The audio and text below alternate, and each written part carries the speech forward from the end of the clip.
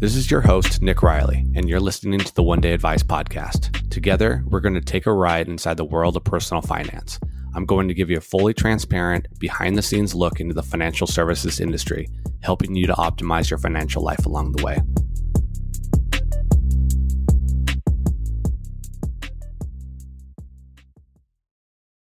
Before I begin this episode, I'd like to add an additional disclaimer. This episode is for informational purposes only, and it should not be interpreted as financial advice. I'm not an insurance agent or broker, as I dropped those licenses years ago because I felt there was a conflict of interest in being able to make a commission from the sale of insurance products. I do provide, however, insurance reviews for my clients at One Day Advice. If any recommendations come from those reviews, I outsource the actual purchase of those insurance products to vetted third parties who I don't receive any form of kickback or compensation from. What you are about to listen to should serve as a warning, as I see people targeted with these ads and or products all the time. I'm not going to say that they are not a good fit for anyone, because there may be unique circumstances that these products may be suitable. However, in my opinion, they are not in the best interest of a majority of individuals or households. I believe it's a failure on the part of regulators to not crack down on misleading information, such as some of the ads that I'm going to be discussing in today's episode. These ads incite fear and take advantage of people who are simply looking for options that are best for them. These financial products lack transparency and prey off of people who are not properly informed of better options that are far less expensive. I hope you find this episode helpful, and please don't hesitate to reach out with any questions you have around this topic. I'm so frustrated right now. I just commented on a Facebook ad that I saw where someone was targeting financial advice and promoting misleading and false claims about a strategy or a financial strategy that they have for people that are interested. And I've wanted to do an episode on this for a while now. I've been waiting because I wanted to wait for the perfect time and to do all my in-depth research beyond what I already know. And it just comes to the point where I need to get this out there, and hopefully this serves as a warning to people when they're scrolling through Instagram, through Facebook, and they're getting these claims from financial institutions or proclaimed financial advisors around these different strategies. So to today's episode, I'm going to let off a bit of this steam that I have in just a few minutes. I'm not going to go super in-depth analysis on this topic. I think that'll be better served in future episodes, but I do want to at least put this out there to hopefully warn people of this potentially costly financial decision that you could make. And while there are many scams, pitfalls, or misleading information around financial advice out there, today's frustration is specifically targeted at one topic, and it's the claim that your 401k is a scam. And I don't know if you've seen ads for this. I know a lot of different advisors that promote ads constantly on this. And first off, you want to think, why would advisors do this? Well, for one, promoting fear and uncertainty is great eye candy. It's clickbait. And when it comes down to it, fear sells. That is why the media is able to get so much attention. And that's why headlines are always based off of fear and uncertainty. They want people to click into that article. And ultimately, that is how the media is paid. It is paid paid from your time and attention to what they are trying to either sell or promote or educate you on. And another reason why advisors would do this is that they are obviously incentivized to do so. And they're incentivized financially in this case. And there's a reason why they are able to afford so many of these ads, because there is so much upfront commission to this proclaimed financial strategy that they promote. So if you click into one of these ads, you will be led down a sales funnel that knocks the financial system, and some of which can be very believable, even as an advisor myself. Some of it's actually true, but that's how they get you, is they provide a little bit of truth to their statements. And ultimately, they point out reasons why the current solutions or offerings on the marketplace today suck, or they point out their flaws, etc. And they proceed to tell you why you should listen to them. So they list their credentials and their experience helping other people just like yourself. And they start to list the benefits of what their strategy offers. And naturally, those benefits offer a solution to all of the problems that they listed previously. So they will list a bunch of problems about the current financial system and the solutions that people have that are big names like the 401k. And that's why they are able to get away with the 401k is a scam as a headline. So to top it all off, they say, does this sound too good to be true? Because it's not. If you want our strategy today, schedule a free strategy call with our team.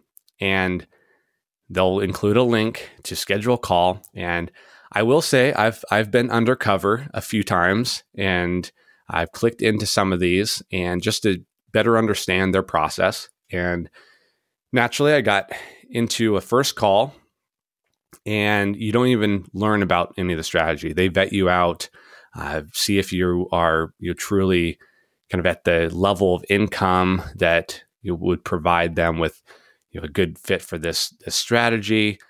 Who knows what those actual numbers are, but they want to vet you out as a serious buyer before they pass you on to a specialist. So that specialist will essentially be a insurance broker, and I'll get into a little bit more detail on what that actual strategy is, or what that solution is that they're offering. So in this case, it's claims against the 401k being a scam because your money isn't liquid, your money is not guaranteed, you have to pay taxes. First of all, like, your money is available to you.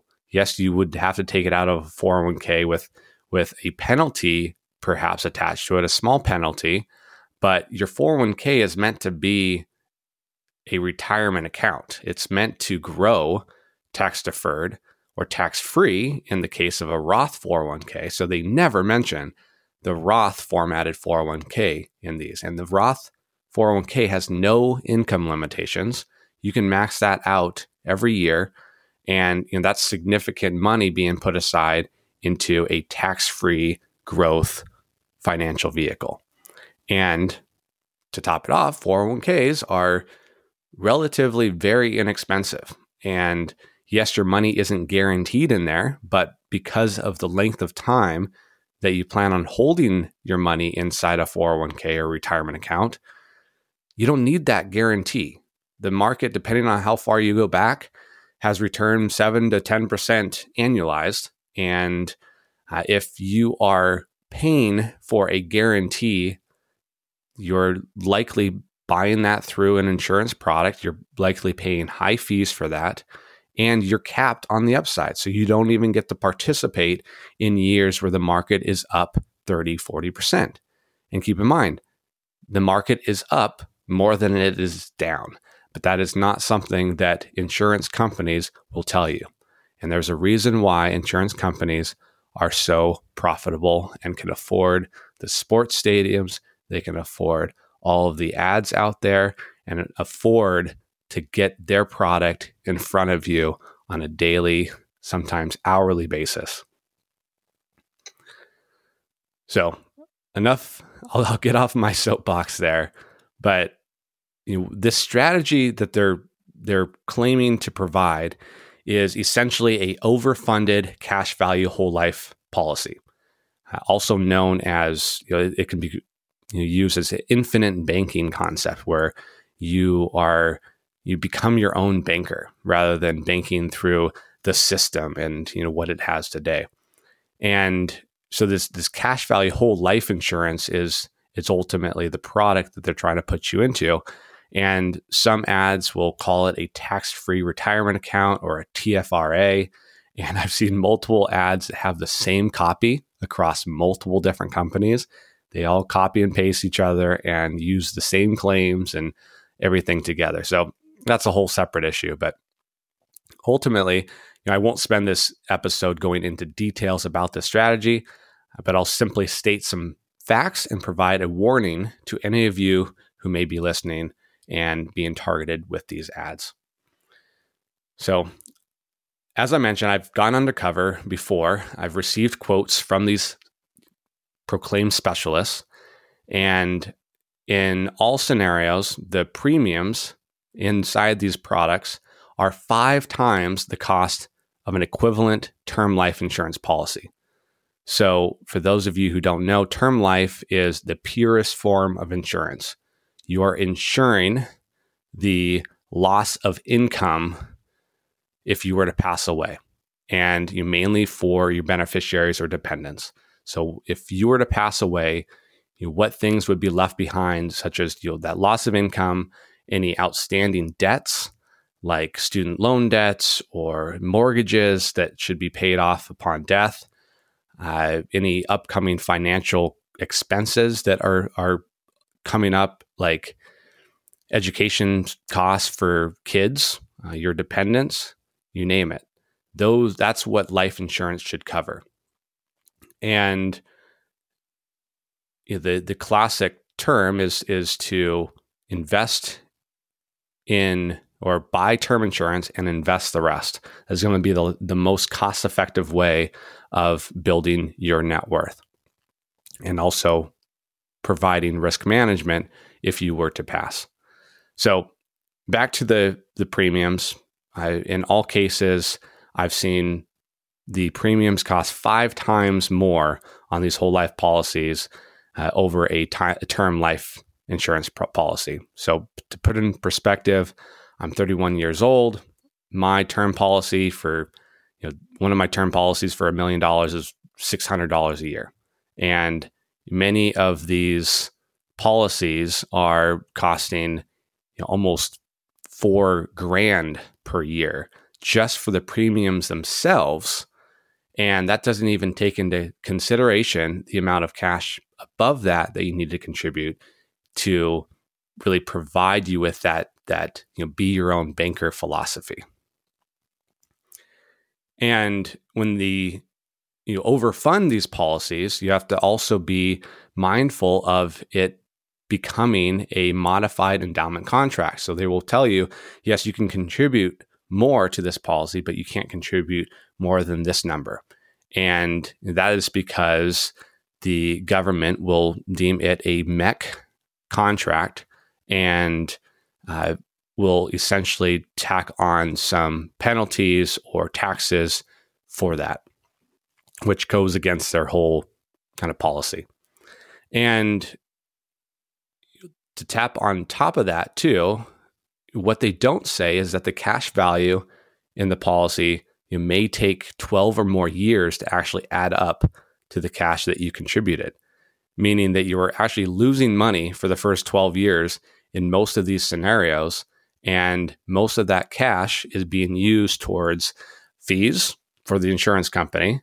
And yes, you will be receiving a certain guaranteed portion of a return, but that guarantee only typically goes up to 2% on your money. So yes, it's better than a savings account, but you would have been far better off investing that excess money into the stock market.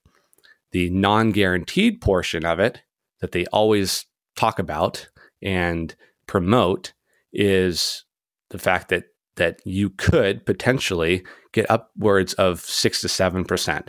And most of the time it's maxed out at 6%, and that's non-guaranteed, and it's purely at the discretion of the insurance company deciding to pay dividends on an annualized basis. So, with all this being said, what what are my recommendations? Well, first of all, you should be maxing out your 401k and IRAs each year if you can. That should be the first no-brainer. And beyond that, you should be taking advantage of your employer benefits like an ESPP, RSUs, and stock options. Those are all great potential vehicles for you continuing to build your wealth. And it's okay to have taxable investments. You may want to buy a home. You may need the cash or liquidity to start a business, fund a sabbatical. If you're putting it all into a cash value whole life policy, you might not even have access to most of that cash for another 12 minimal, like at least 12 years in most of those policies. And my recommendation is to buy term insurance and invest the rest, because life insurance should serve as a purpose of filling the financial hole that is left if you were to pass away. So that loss of income, like I mentioned, outstanding debts, planned expenses, it is meant for your loved ones to be able to cover for them if you were to pass away. And that is why you want to cover your earning years. And lastly, so you want to invest the money you save from not buying a whole life policy and put it in the stock market. Diversify it and let it grow.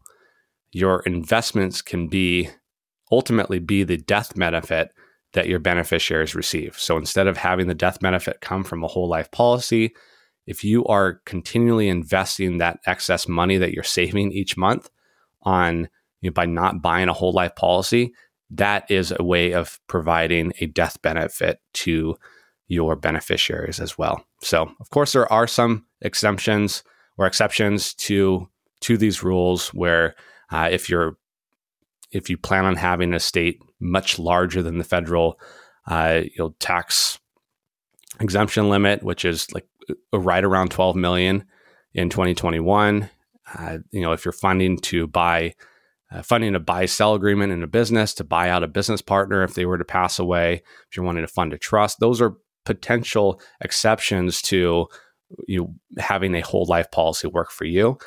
I can get into that in another episode, but hopefully this serves as a warning to you all who see these different 401k as a scam or infinite banking ads out there today. And don't hesitate to reach out to me with any questions. Also happy to clarify any of the things that I mentioned in this episode, and also very much happy to have a debate with someone who is selling these products as well. And of course, I'm always open to learning, and I have done significant research on this topic, but I'm sure there's always things that I can learn out there. So hopefully this helps, and look forward to catching you on the next episode. Hi, I'm Nick Riley, the founder of One Day Advice. If you like what you've heard, we'd greatly appreciate your help in spreading the word. After all, we are financial educators, not marketers. Thanks for listening, and remember to leave us a review. Nick Riley is the founder of One Day Advice, an independent fiduciary and fee-only registered investment advisor. Nick serves as a wealth advisor and educator to his clients. All opinions expressed by Nick and podcast guests are solely their own opinions and do not reflect the opinion of One Day Advice. This podcast is for informational purposes only and should not be relied upon as a basis for investment or financial decisions.